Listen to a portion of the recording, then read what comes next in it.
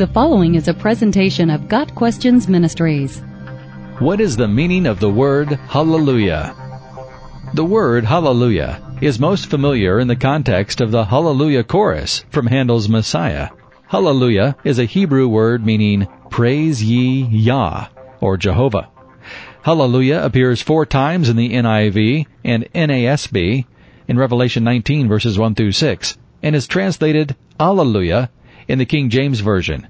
In modern parlance, both words mean praise the Lord or praise Jehovah, phrases which appear over 50 times in the Old Testament and once in the New Testament.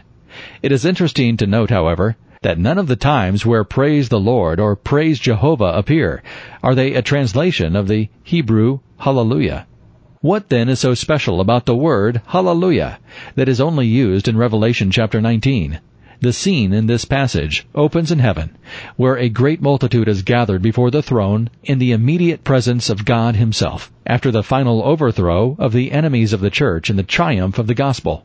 In such circumstances, it was fitting that all heaven should render praise, and that a song of thanksgiving should be uttered, in which all holy beings could unite. Reasons for this glorious outpouring of praise are God's righteous victory over His enemies, His sovereignty, and His eternal communion with His people. The sound of the outpouring of praise and worship is so overwhelming that the Apostle John can only describe it as the roar of rushing waters and loud peals of thunder. So great is the rejoicing by God's people at the wedding feast of the bridegroom, Christ, and the bride, the true church, that hallelujah is the only word grand enough to express it.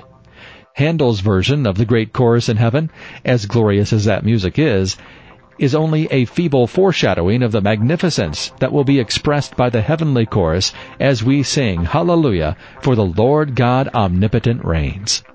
Got Questions Ministries seeks to glorify the Lord Jesus Christ by providing biblical answers to today's questions. Online at GotQuestions.org.